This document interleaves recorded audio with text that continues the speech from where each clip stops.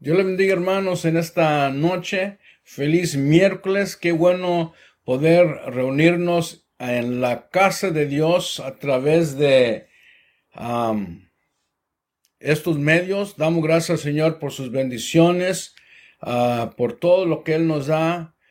Y gracias porque en la lucha, en la prueba, Él está con nosotros.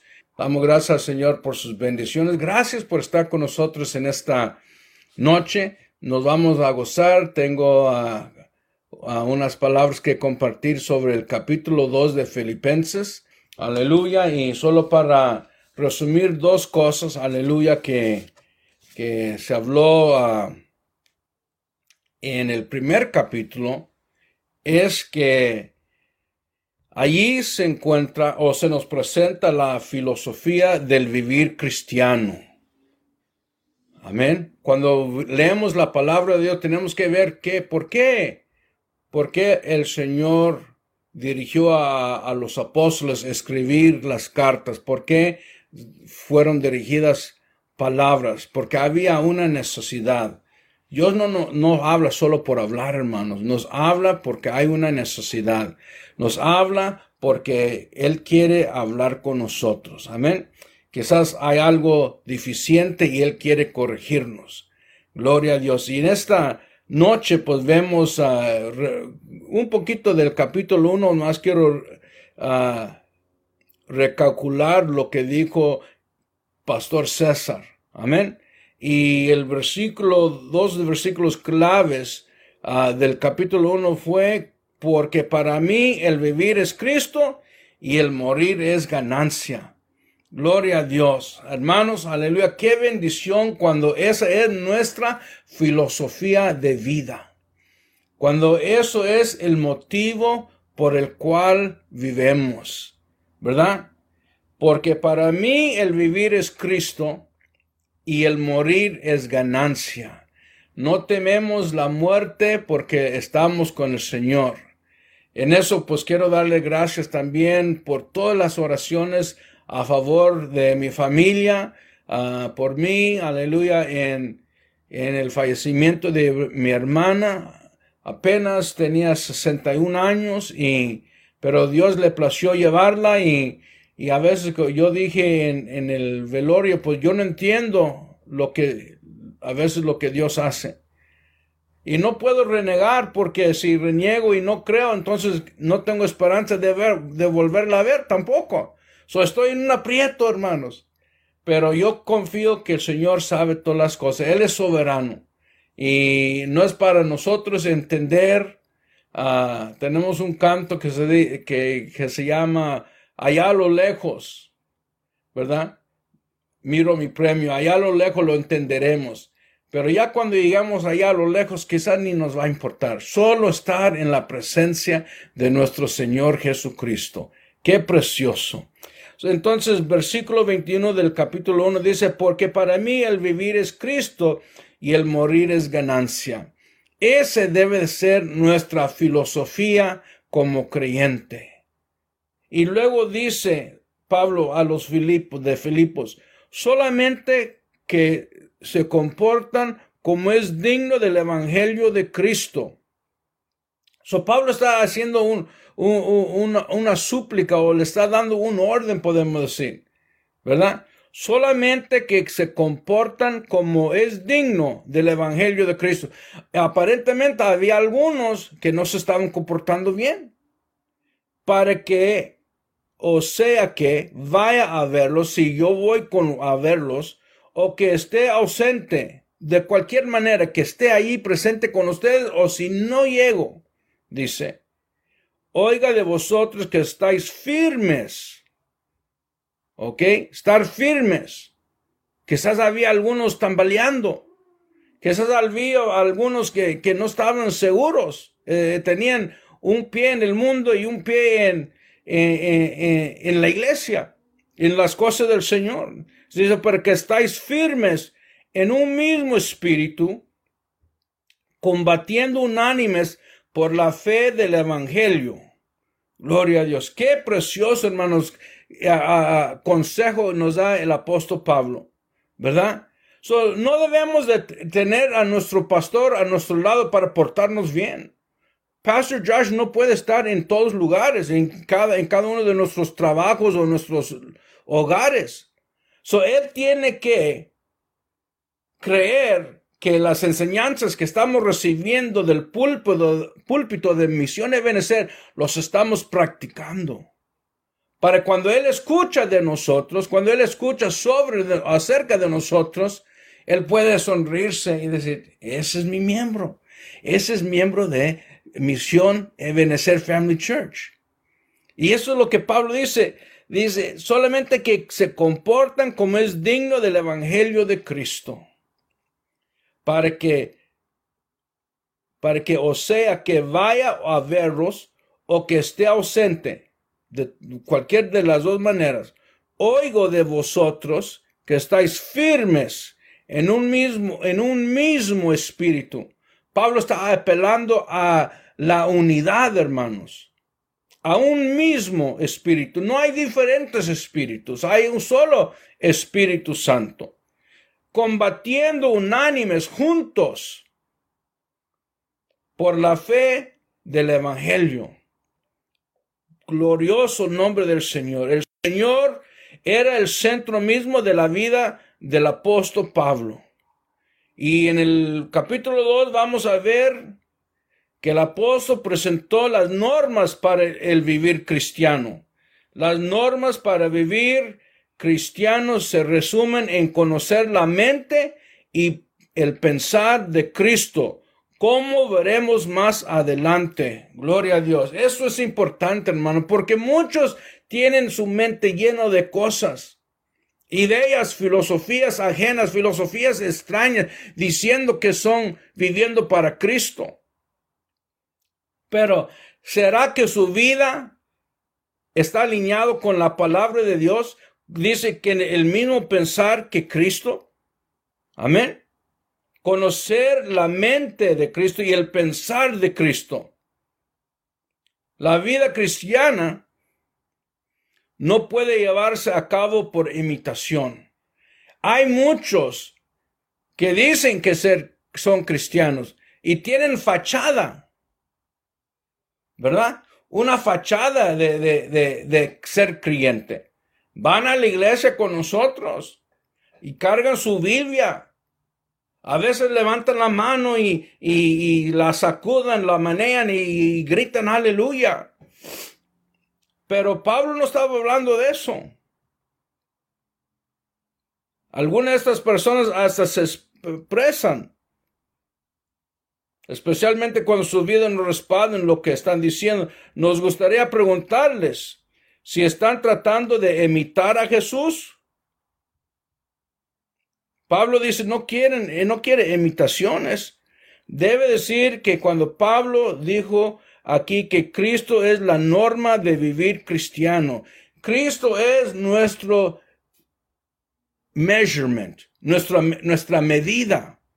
¿Ok? No te compares conmigo, hermanos. Yo soy hombre, lleno de pecado, lleno de imperfecciones. No traten de ser como yo. Háganse como Cristo. Amén.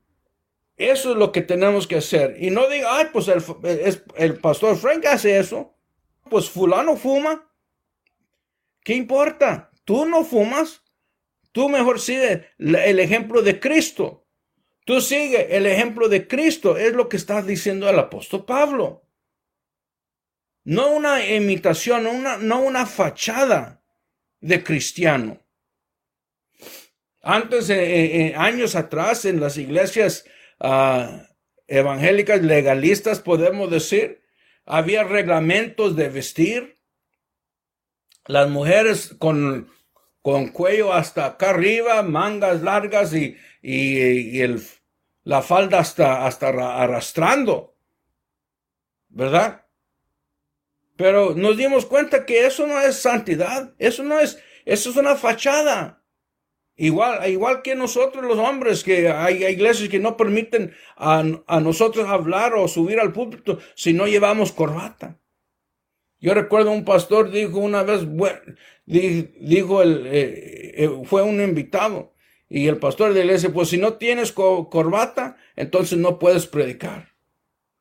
Entonces sacó una corbata del saco, dice, pues aquí está su corbata, que te predique en la corbata.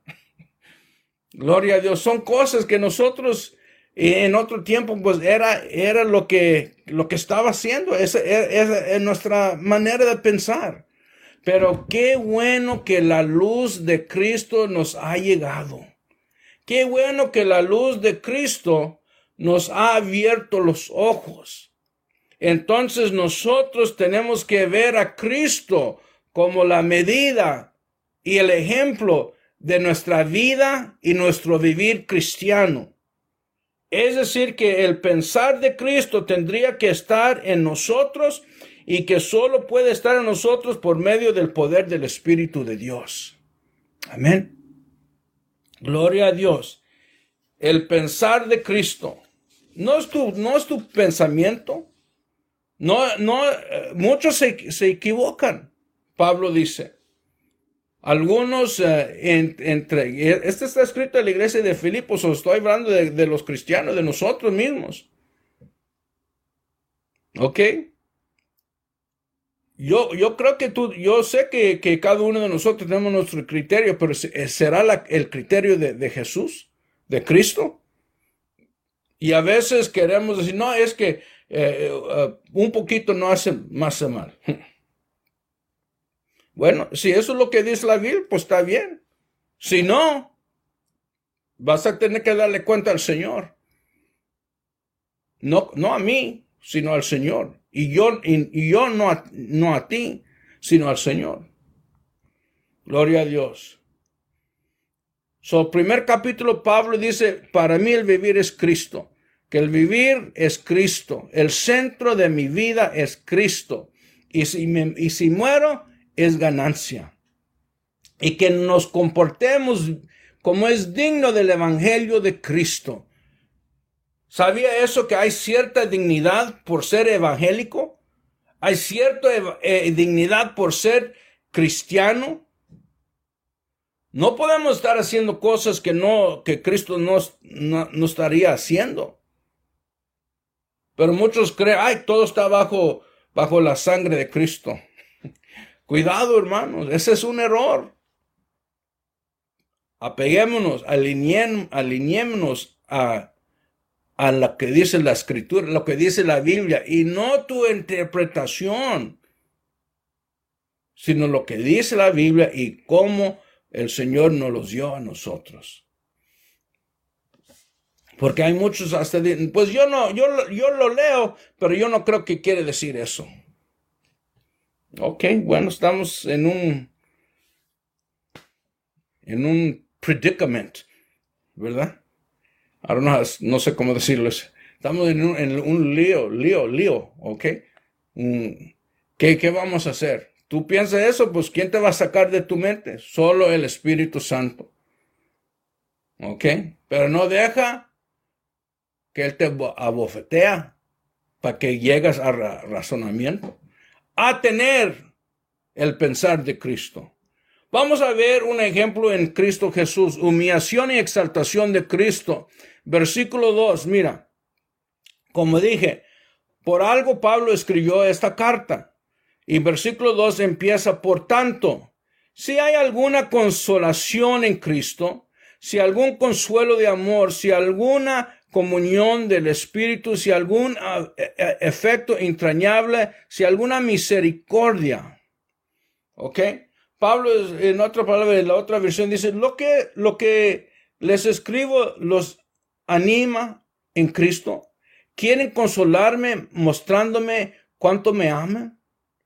¿Compartimos el mismo espíritu? ¿Me tienen verdadero afecto y compasión? Quiero recordarles, hermanos, que el apóstol Pablo estaba en la cárcel en Filipos. Imagínense él con esa carga, y era triste, ¿verdad? Porque no tenía esa libertad. Y entonces luego para escuchar una noticia, los hermanos de la iglesia de Filipos están desordenados. Los hermanos de la iglesia de Filipos se están comportando mal. Tristeza, aún dice tristeza sobre tristeza, ¿verdad? Pero es una insinuación del problema de la iglesia de Filipos. Dijo, versículo 2, completad mi gozo.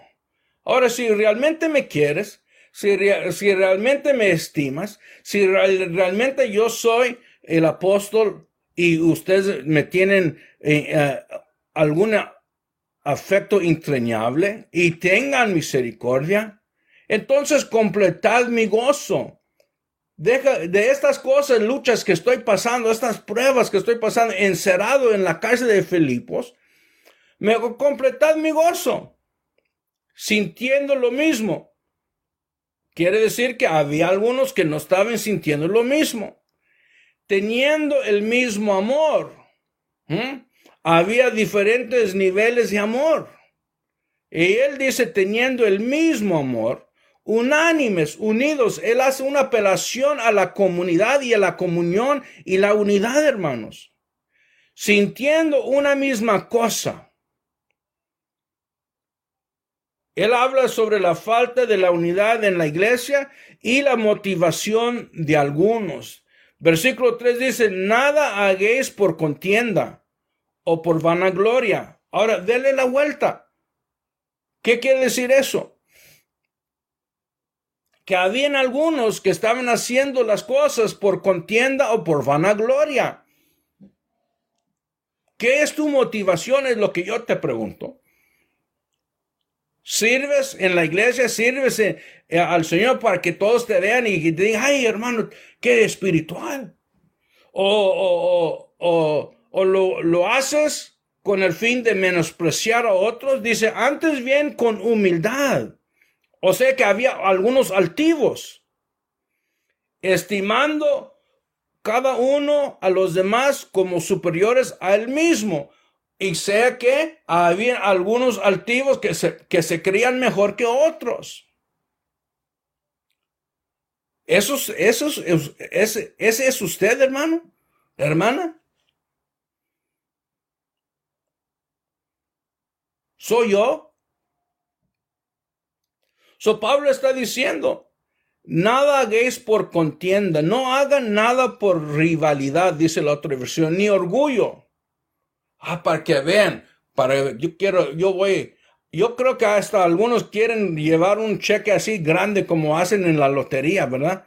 Cuando a esos pegan el gordo, sacan un cheque grande, un cartulón grande con los 0000. Quisieran pagar su diezmo así. Para que vea la gente, ay, hermano fulano ha dado miles, $3,000. Para avergonzar, para menospreciar, para desestimar a otro hermano que no puede hacerlo. Pero Pablo dice, no hagáis por contienda ni por vanagloria. Antes bien con humildad. Ok, estas son las pautas que Pablo estaba hablando a nosotros para el vivir cristiano. Puede ser que no vayan con tu ritmo ahorita, pero esta es la palabra de Dios. Piénsalo bien. No mirando cada uno por lo suyo propio, sino cada cual también por lo de los otros. Dice, cada uno no busque su propio bien, sino el de los demás. ¿Cuántas veces nosotros actuamos en el trabajo, en la escuela, en el hogar, en donde estamos? Que queremos ser los primeros. Aquellos que corren a la línea de la comida, esos son ellos. Yo tengo la práctica para la gloria del Señor que Él me ha enseñado y Mabel me fuerza a cumplir, de no ser el primero en la línea de la comida. Y les he dicho a los hermanos que ministren con nosotros en Fame nosotros somos trabajadores aquí, siervos. So, no se pongan en la línea antes que nuestros invitados. Espera que todos estén servidos primero. Y luego nosotros, si queda, vamos a gozar. Y si no, nos vamos a la casa con hambre. ¿Verdad? No mirando cada uno por lo suyo propio, sino cada cual también por lo de los otros. Hay que poner los demás primero, hermanos. Amén. Es difícil porque es nuestro orgullo. Y creemos a veces que tenemos un pensamiento de nosotros que, pues yo soy el mejor. Yo valgo más que el hermano. Él ni tiene estudio. Santo Jehová. Él ni tiene carro del año como yo. Que me sirvan primero. Mi diezmo es más grande. Les estoy pegando muy duro, ¿verdad? Gloria a Dios. No soy yo, hermano. Es la palabra. Yo soy el mensajero. Gloria a Dios. Pero dice, no mirando cada uno por lo suyo propio, sino cada cual también por lo de los otros. Hay que considerar a los hermanos primero. Es que él no lo merece. Derroche el dinero. Ese no es tu problema. Ese no es mi problema. Si Dios le está diciendo, ayuda, ayuda.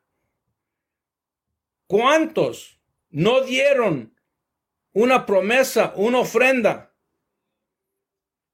Porque no les gustó la idea de reparar el santuario, de remodelarlo, porque no les gustó el color de alfombra, no les gustó la idea de comprar nuevas sillas, porque acabamos de comprar sillas unos años atrás, todavía estaban buenas. Hay algunos fachados así entre nosotros. Que el Señor los reprenda. No, hermanos. No mirando cada uno lo suyo propio. Dice que cada uno no busque su propio bien, sino el de los demás. Vamos a hacerlo por lo demás. Imagínense cuando ya no estemos nosotros, podemos dejar una herencia, un legado a la generación futura. Aleluya, un templo bonito, un templo lleno del Espíritu Santo, un templo donde está la unción, aleluya, poderosa y la gloria de Dios, aleluya. Donde los enfermos son sanados, donde nosotros vemos milagros, aleluya. No lo hagas pensando en usted primero, en yo mismo. No, vamos a hacerlo para los demás. Para los que llegan después de nosotros, tengan una casa de adoración y alabanza que está llena del Espíritu Santo, llena del poder de Dios, aleluya. Y lindo, aleluya.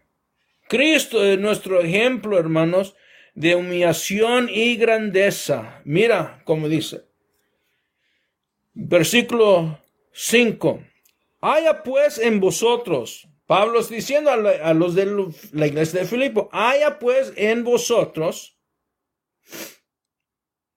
este sentir que hubo también en Cristo Jesús. El sentir que hubo en Cristo Jesús que sea en ti, en mí. El cual, siendo en forma de Dios, no estimó el ser igual a Dios como cosa a que aferrarse, sino que se despojó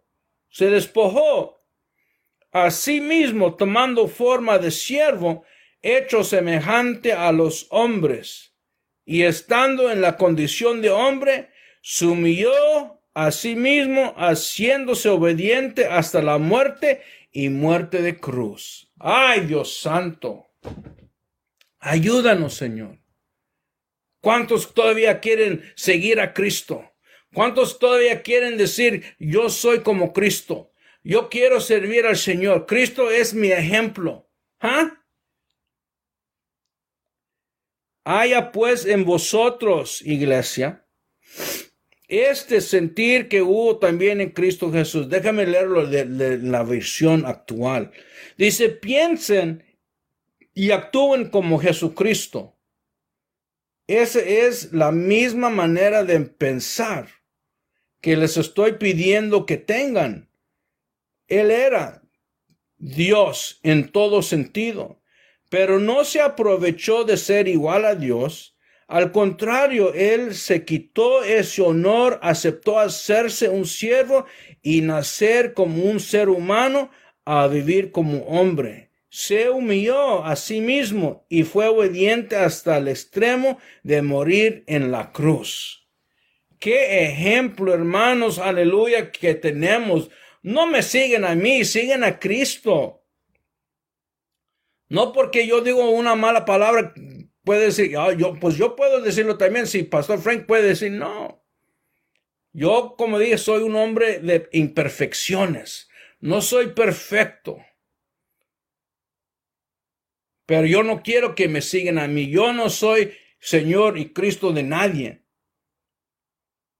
No hay franciscanos ahí, ¿ok? Hay cristianos, hay los de Cristo. Y dice que en vosotros es que haya pues en vosotros este mismo sentir que hubo en Cristo. Cristo no se aferró a ser Dios. No te aferres a que tienes un titulado. No te aferres a que tienes un doctorado. No te aferres a que tienes un bachillerato. No te aferres a que tienes en tu descendencia hijo, nieto o bisnieto, tataranieto de presidente de algún país. Mejor diga, yo no me aferro a nada, yo estoy para servir. Yo estoy aquí para hacer la voluntad del Señor. Siéntese, hermano. Le invito a comer. Pase usted primero. Amén. Más bien Cristo, dice, se despojó de esos títulos, de esa realeza, de esa divinidad, de esa deidad, para hacerse como nosotros. Imagínese si él hubiera dicho al Padre, para ellos, ¿quieres que entregue todo esto y hacerme como uno de ellos? Esos hombres pecadores, esos hombres apestosos, esa humanidad asquerosa. No, yo no voy. Pero él dice que despojó todo. Qué buen ejemplo, hermanos, aleluya, de cómo nosotros tenemos que vivir la vida cristiana.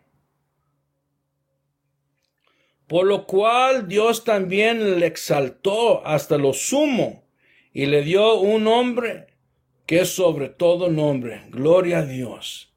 Luego, si algunos tienen en su Biblia los capítulos o subtitulares, esta parte dice, versículo 12, luminares en el mundo. Dice, versículo 12. Por tanto, amados hermanos, amados míos, como siempre habéis obedecido, no como en mi presencia solamente, sino mucho más ahora en mi ausencia. Ocupaos en vuestra salvación con temor y temblor. Qué triste, hermanos, la realidad de algunos de nosotros cristianos, que nuestro espiritual solamente es cuando estamos en el culto, cuando estamos en el templo, cuando estamos en la iglesia, cuando estamos enfrente del pastor. Qué triste. Otra vez, esa es una fachada. Tiene apariencia de cristiano, de un vivir cristiano, pero no tiene la realidad de Cristo en su vida. Por tanto, amados míos, como siempre habéis obedecido, no como en mi presencia solamente, sino mucho más ahora en mi ausencia. ¿Qué quiere decir con eso, hermanos? Quiere decir que nosotros debemos ser iguales donde estamos. Si usted está alabando al Señor los domingos con nosotros, levantando las manos y hablando en lenguas y gritando gloria a Dios, cuando estás en el trabajo, debe de ser igual. No debes de ser justo solamente en el templo. En tu trabajo también tienes que ser justo y tener justicia. Donde quiera que vayamos. Amén. Y luego dice, ocupaos en vuestra salvación con temor y temblor. Aquí Pablo presenta una idea que el creyente le toca hacer algo. ¿Ok? Dice, ocupaos, procuren la salvación de todos ustedes y háganlo con temor y respeto hacia Dios. O sea, no es un sujeto pasivo, sino un agente activo. Y vamos a ver algunos puntos que Pablo está diciendo. ¿Tú eres cristiano? ¿Tú dices que eres cristiano? Gloria a Dios. Entonces, Pablo dice, tienes que ocuparte en vuestra salvación con temor y temblor. ¿Qué significa eso? Yo lo voy a explicar.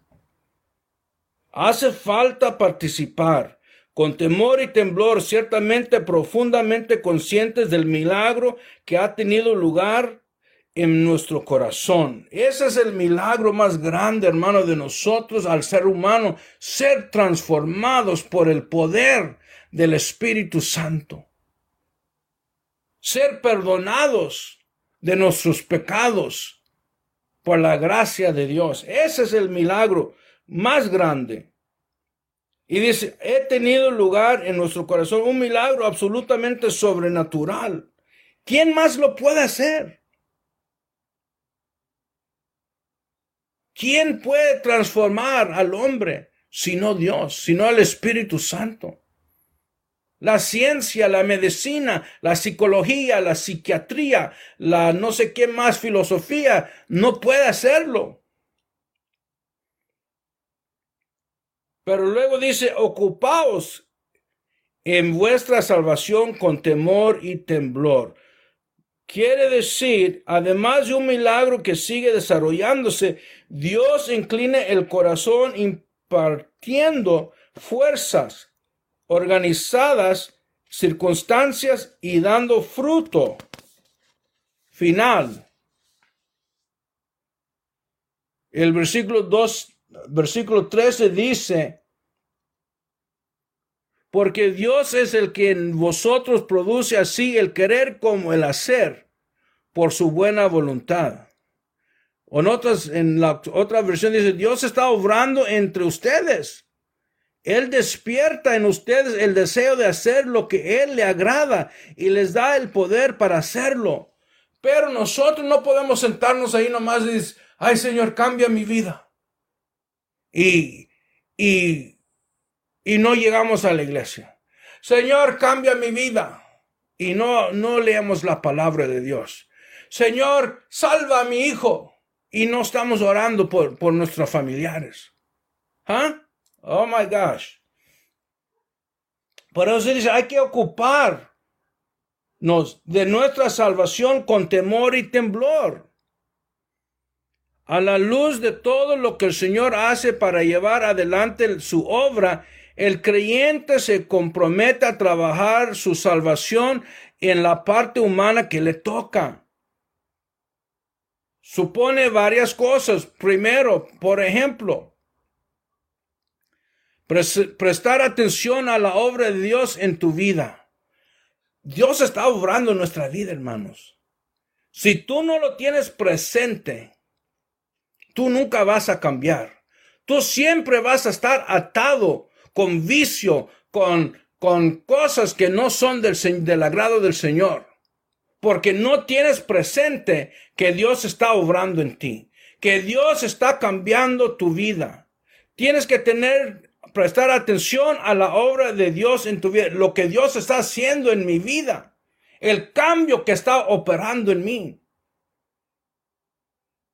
Otra manera de ocupar de nuestra salvación con temor y temblor es estudiar la palabra de Dios. ¿Cuántos días ha pasado que nosotros no hemos leído ni una escritura?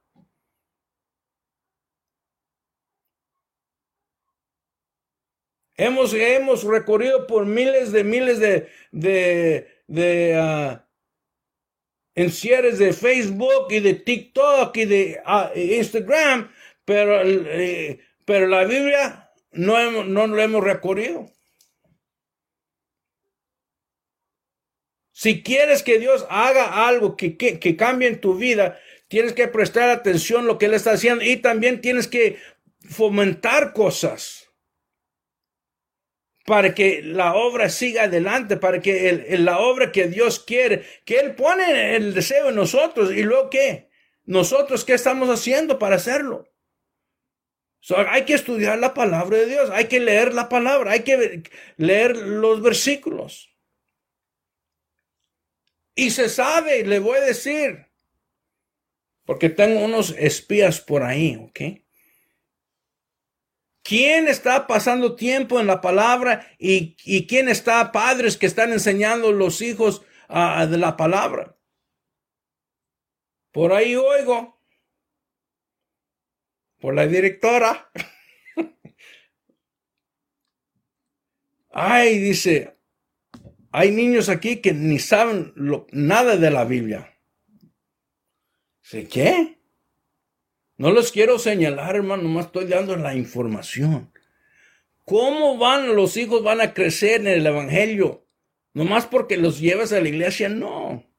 Tú, padre, tienes que ocuparte en la salvación de tus hijos, dándole tiempo, leyéndole escritura. Nosotros antes en las mesas teníamos algo así de un estuche de pan, símbolo de pan, y con unas tarjetas. ¿Se recuerdan que se llama pan de vida o pan diario? Daily bread en inglés.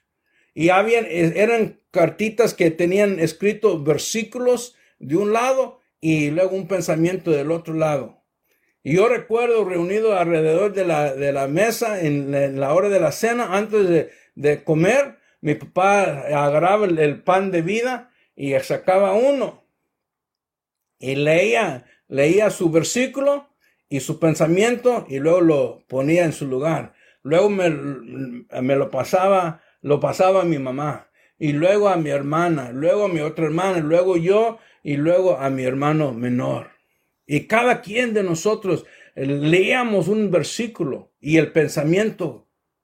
Pero eso está ausente en algunos hogares. El fútbol está ahí. El Facebook está ahí y el teléfono está ahí. Pero queda la palabra de Dios. Ok. No quiero que digan nada. Que no me llamen a predicar entonces. No creo, no, porque yo me gozo, hermano, y porque es para todos nosotros. Yo no soy mejor. Yo tengo mis faltas y I'm just telling you what God is telling me. Yo quiero compartir lo que el Señor me está dando a mí. Tenemos que poner medios para que la obra divina crezca en nosotros. Estar en oración. Leer su palabra, ocuparse, reunirse sistemáticamente con los hijos de Dios. Hermanos, debemos de anhelar estar en la casa de Dios, estar reunidos los unos con los otros. Lamentablemente que entre nosotros estamos algunos que nomás nos vemos en la iglesia, pero fuera de la iglesia no sabemos nada. ¿Cómo queremos crecer y fomentar la unión, la comunidad entre nosotros, cuando no queremos ni comunicarse con nosotros mismos?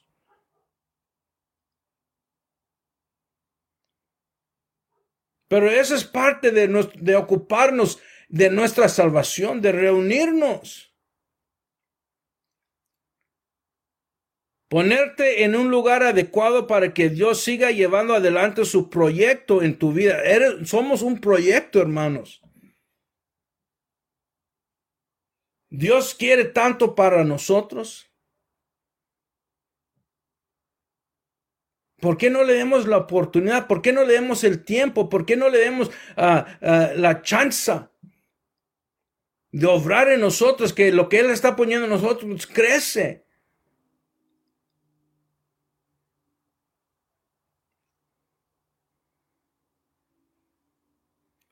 Y muchas otras cosas como la justicia, el amor, el perdón. Pues, ¿sabe por qué lo encuentras difícil perdonar?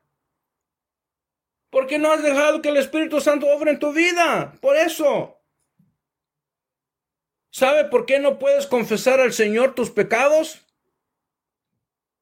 Porque no has dejado que el Espíritu Santo te lleve a la cruz, al pie de la cruz para ofrecerte y confesar tus pecados al Señor. El amor es otro.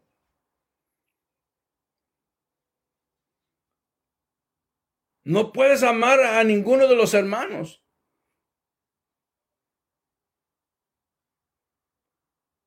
¿Cuántos están en medio de nosotros, pero como que no me caen muy bien esos hermanos? Esos hermanitos, una espina me dan, dice. ¿Por qué será?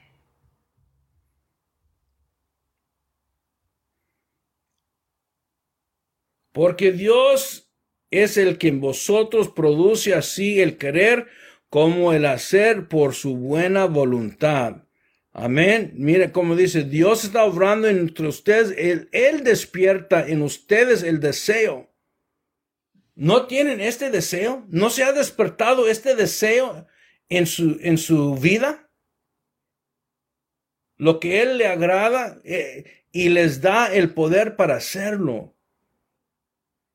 Por eso Pablo dice, ocupaos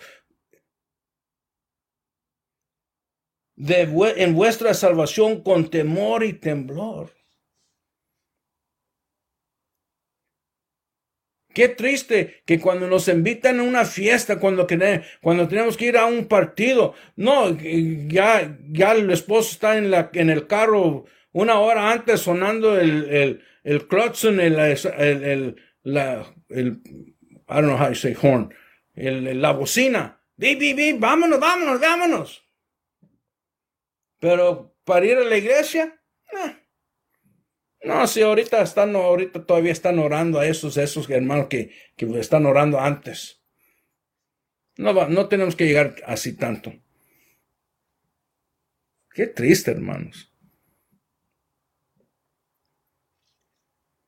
Pero Dios está poniendo y despierta en nosotros el deseo de hacer lo que a Él le agrada. Pero si no nos ocupamos con temor y temblor, con diligencia, en otras palabras, con reverencia, entonces nunca va a florecer los dones que Él quiere darnos. Nunca va a florecer en la vida que Él quiere darnos. Aleluya. Nunca va a poder relucir o reflejar lo que Él está haciendo en nosotros.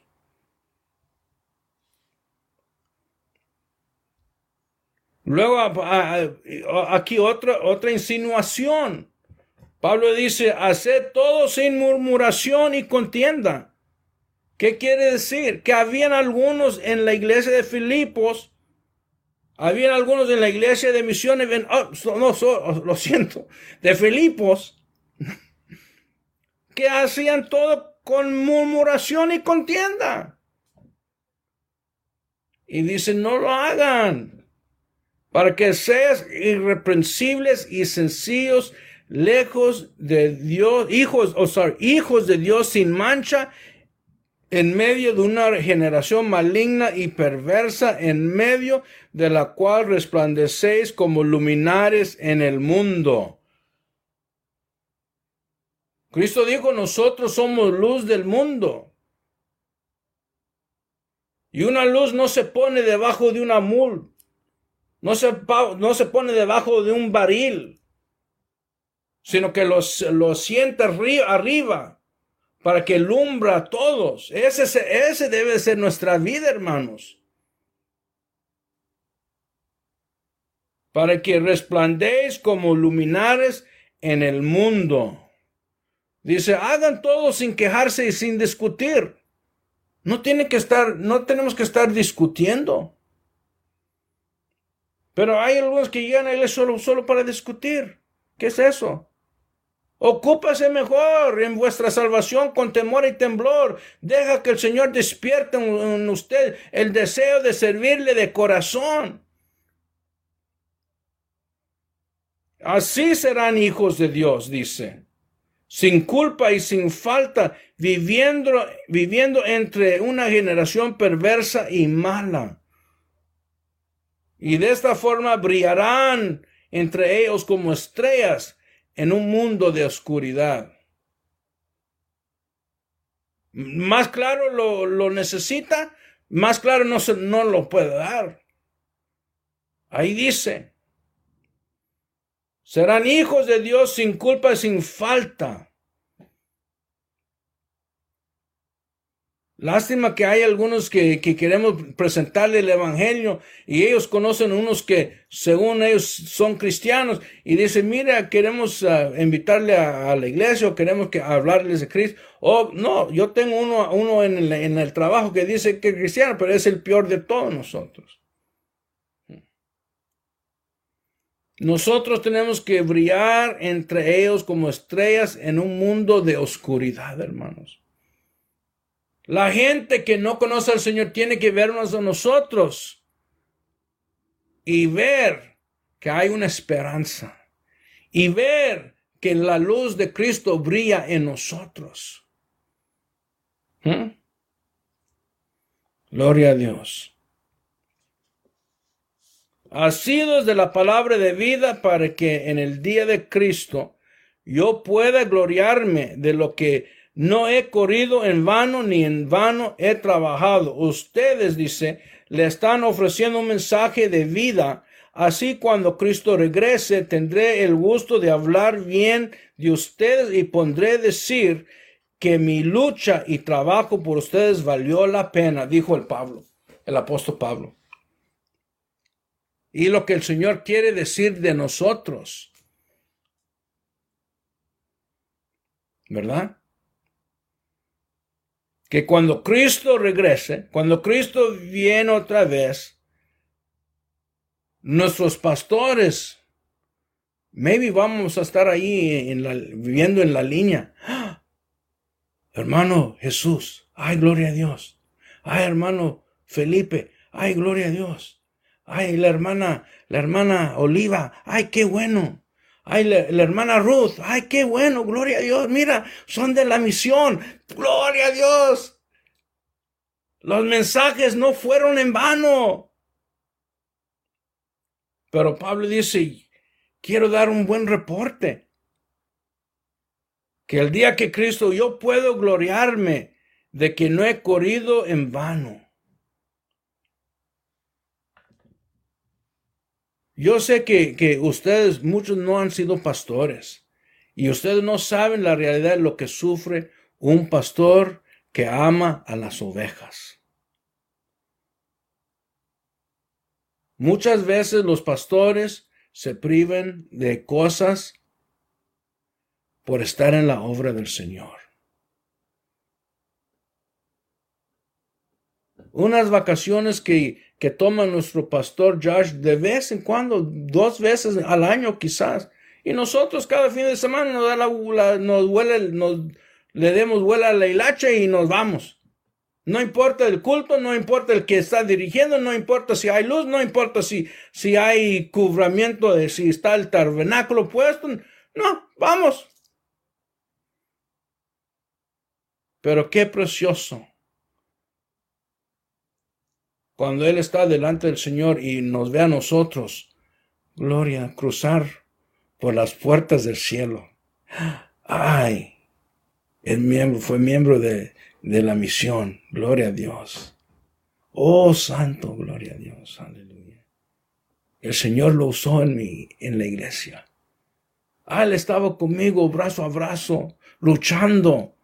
Aleluya. Y lo hacía por el amor del Señor. Vivía la vida verdadera de ser cristiano, como es Cristo.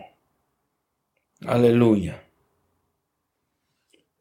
Luego al final del capítulo habla de Timoteo y Epafrodito. Solamente voy a decir, esos son, hermanos, ejemplos del amor de uno. Léalo usted en casa, el versículo 19 en adelante. Amén. De cómo es cuando uno ama la obra del Señor. Dice, Epafrodito fue enfermo casi hasta la muerte, pero no quería que los hermanos de la iglesia de Filipos supieran, porque no quería llevarles tristeza.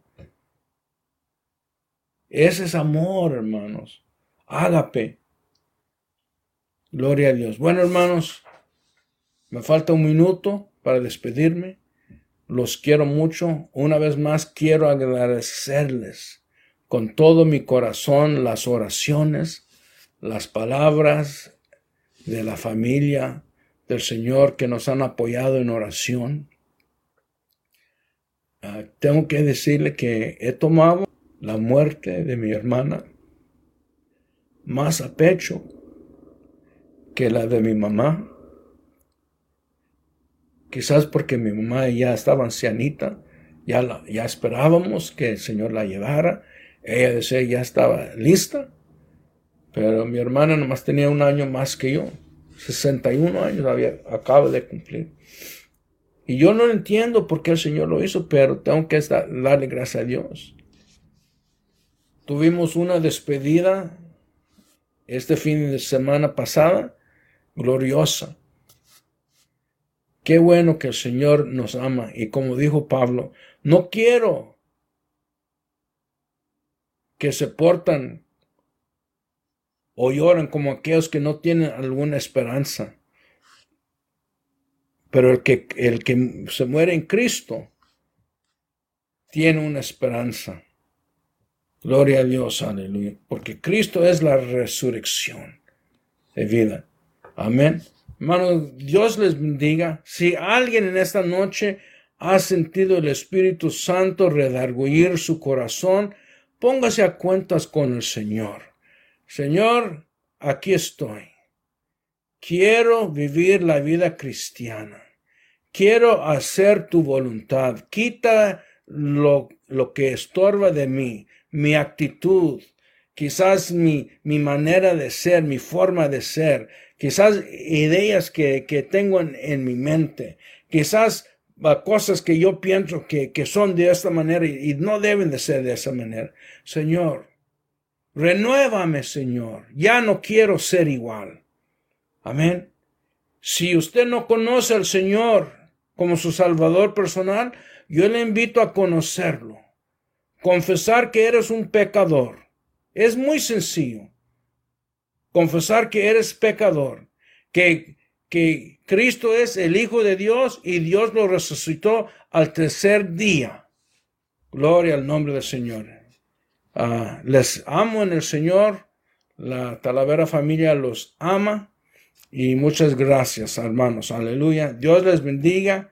Y nos vemos el domingo, primeramente Dios. Gloria a Dios, hermanos. Te queremos, los queremos mucho.